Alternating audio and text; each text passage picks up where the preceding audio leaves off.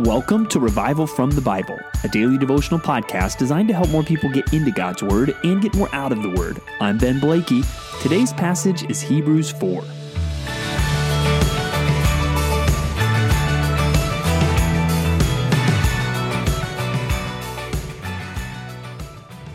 Well, if you are listening to this podcast, I'm guessing that's part of, I would hope, a larger part of your life where you are devoted to regularly reading the Bible and praying. In fact, I would encourage you to do those two things every day. Read your Bible and pray every day. I know that's not groundbreaking for you this morning, but it's healthy to understand, well, why? Why should I do that? If you don't understand the why, you're going to be a lot less motivated than actually going and doing it.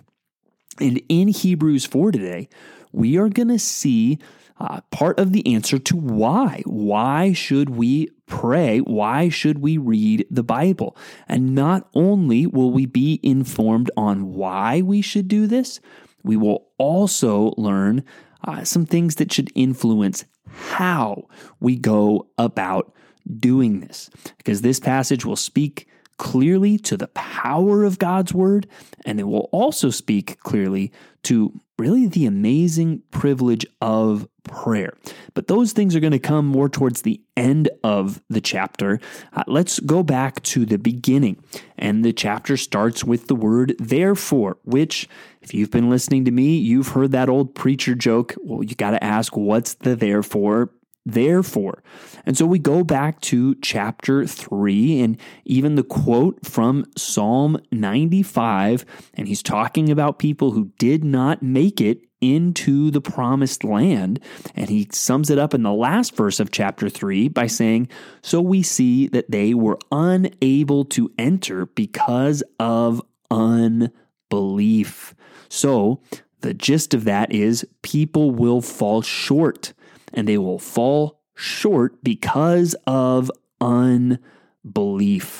And we're going to see in our passage as well, this idea of unbelief is used synonymously with disobedience. So it's a disobedient disbelief in God. So therefore, while the promise of entering his rest still stands, let us fear lest any of you should seem to have failed to reach it. That's another idea that goes back to yesterday. And we talked about that idea. We need to have a concern for ourselves, lest we have an evil, unbelieving heart, and we need to exhort one another every day. So we saw that yesterday, and it's a continuation of that same idea. But then he goes to talk about rest and how it's used in some other ways here. He talks about rest in this sense, going back to the wilderness, talking about the rest of the promised land. That instead of wandering around in the wilderness, the Israelites would know the rest of the promised land in Canaan. But he also talks about the rest of God on the Sabbath day, going back to the creation account and referring to Genesis, where it says, and God rested on the seventh day from all his works. So he talks about the rest of the promised land. He talks about the rest of the Sabbath day, but then he makes it clear, but David now in Psalm 95, he's using the word today. So he's talking about a rest that is available today, even though he's reigning as king in the promised land, even though obviously the Sabbath day is still a thing, but he is talking about another kind of rest. What is that talking about? Well, verse 8, for if Joshua had given them rest, Joshua obviously the one that led the conquest into the promised land, if Joshua had given them rest, God would not have spoken of another day later on. So then there remains a Sabbath rest for the people of God. For whoever has entered God's rest has also rested from his works as God did from his. So the promised land isn't the ultimate rest. The Sabbath day isn't the ultimate rest. The ultimate rest will ultimately come from, again, with the broader theme of the book, faith in Christ. When we believe in Christ, we rest from our works. And especially in this context, the idea of ceremony and all the tradition, that's not what you are hoping for your salvation. You are now hoping on Christ. And the readers of this letter would have been pressured. No, go back to your old way of living, of trusting in ceremony, trusting in externals, instead of trusting in Christ. And he's telling them, no, don't do that. Hold on to Christ. Keep your faith in him strong, because he is the one that will give you rest from your works.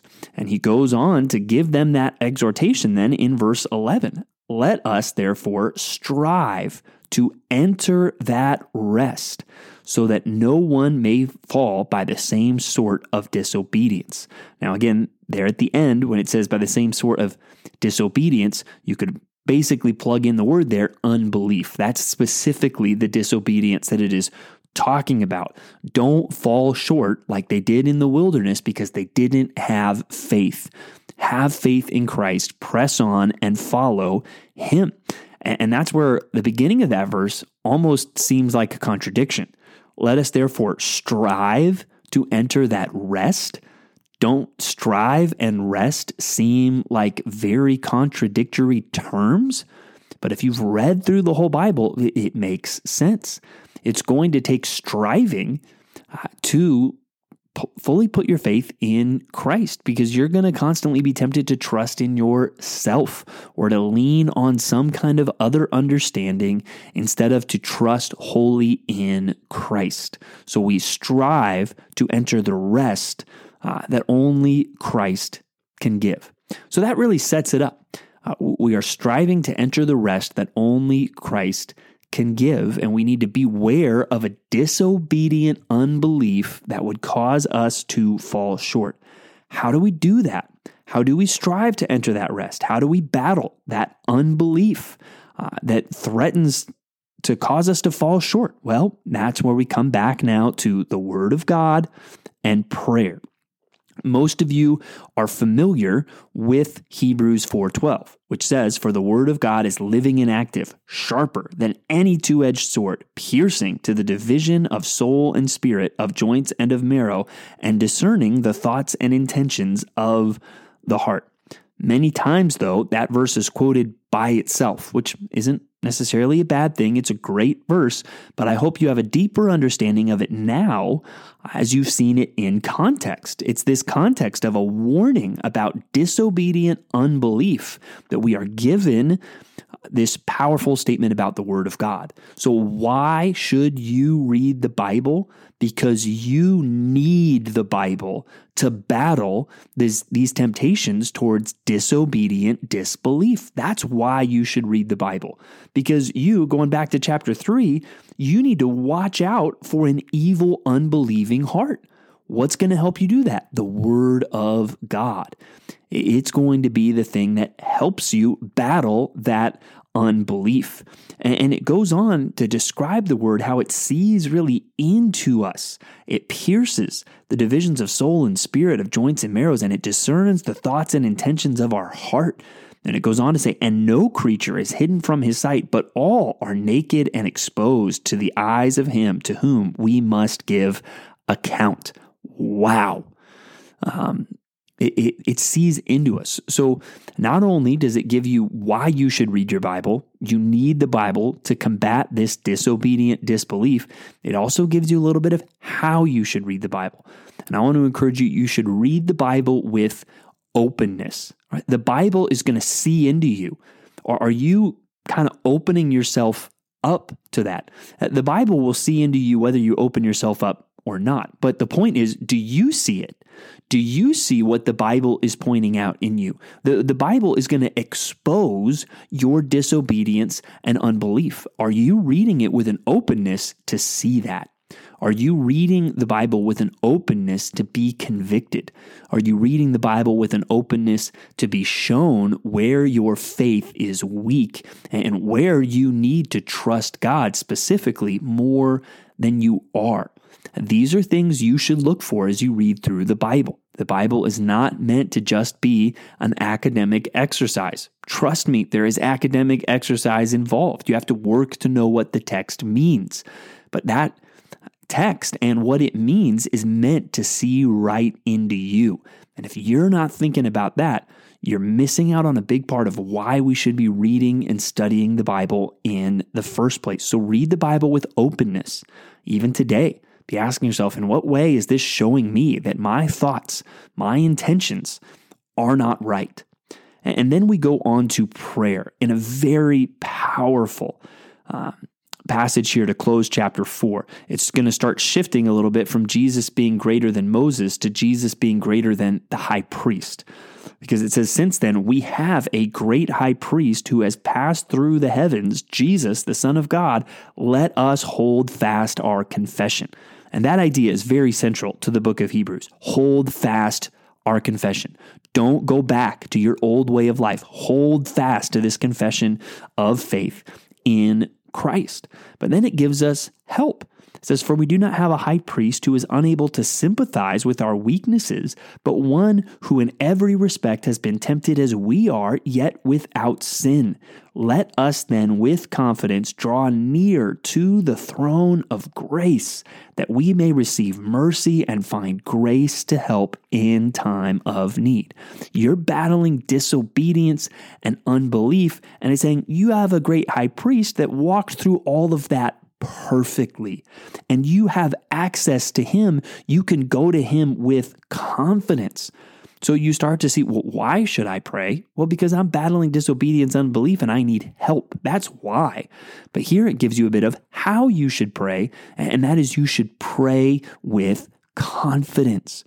You should pray with confidence, one, because of the quality of the person you're talking to. You have this high priest that understands. He's able to help and receive mercy and find grace.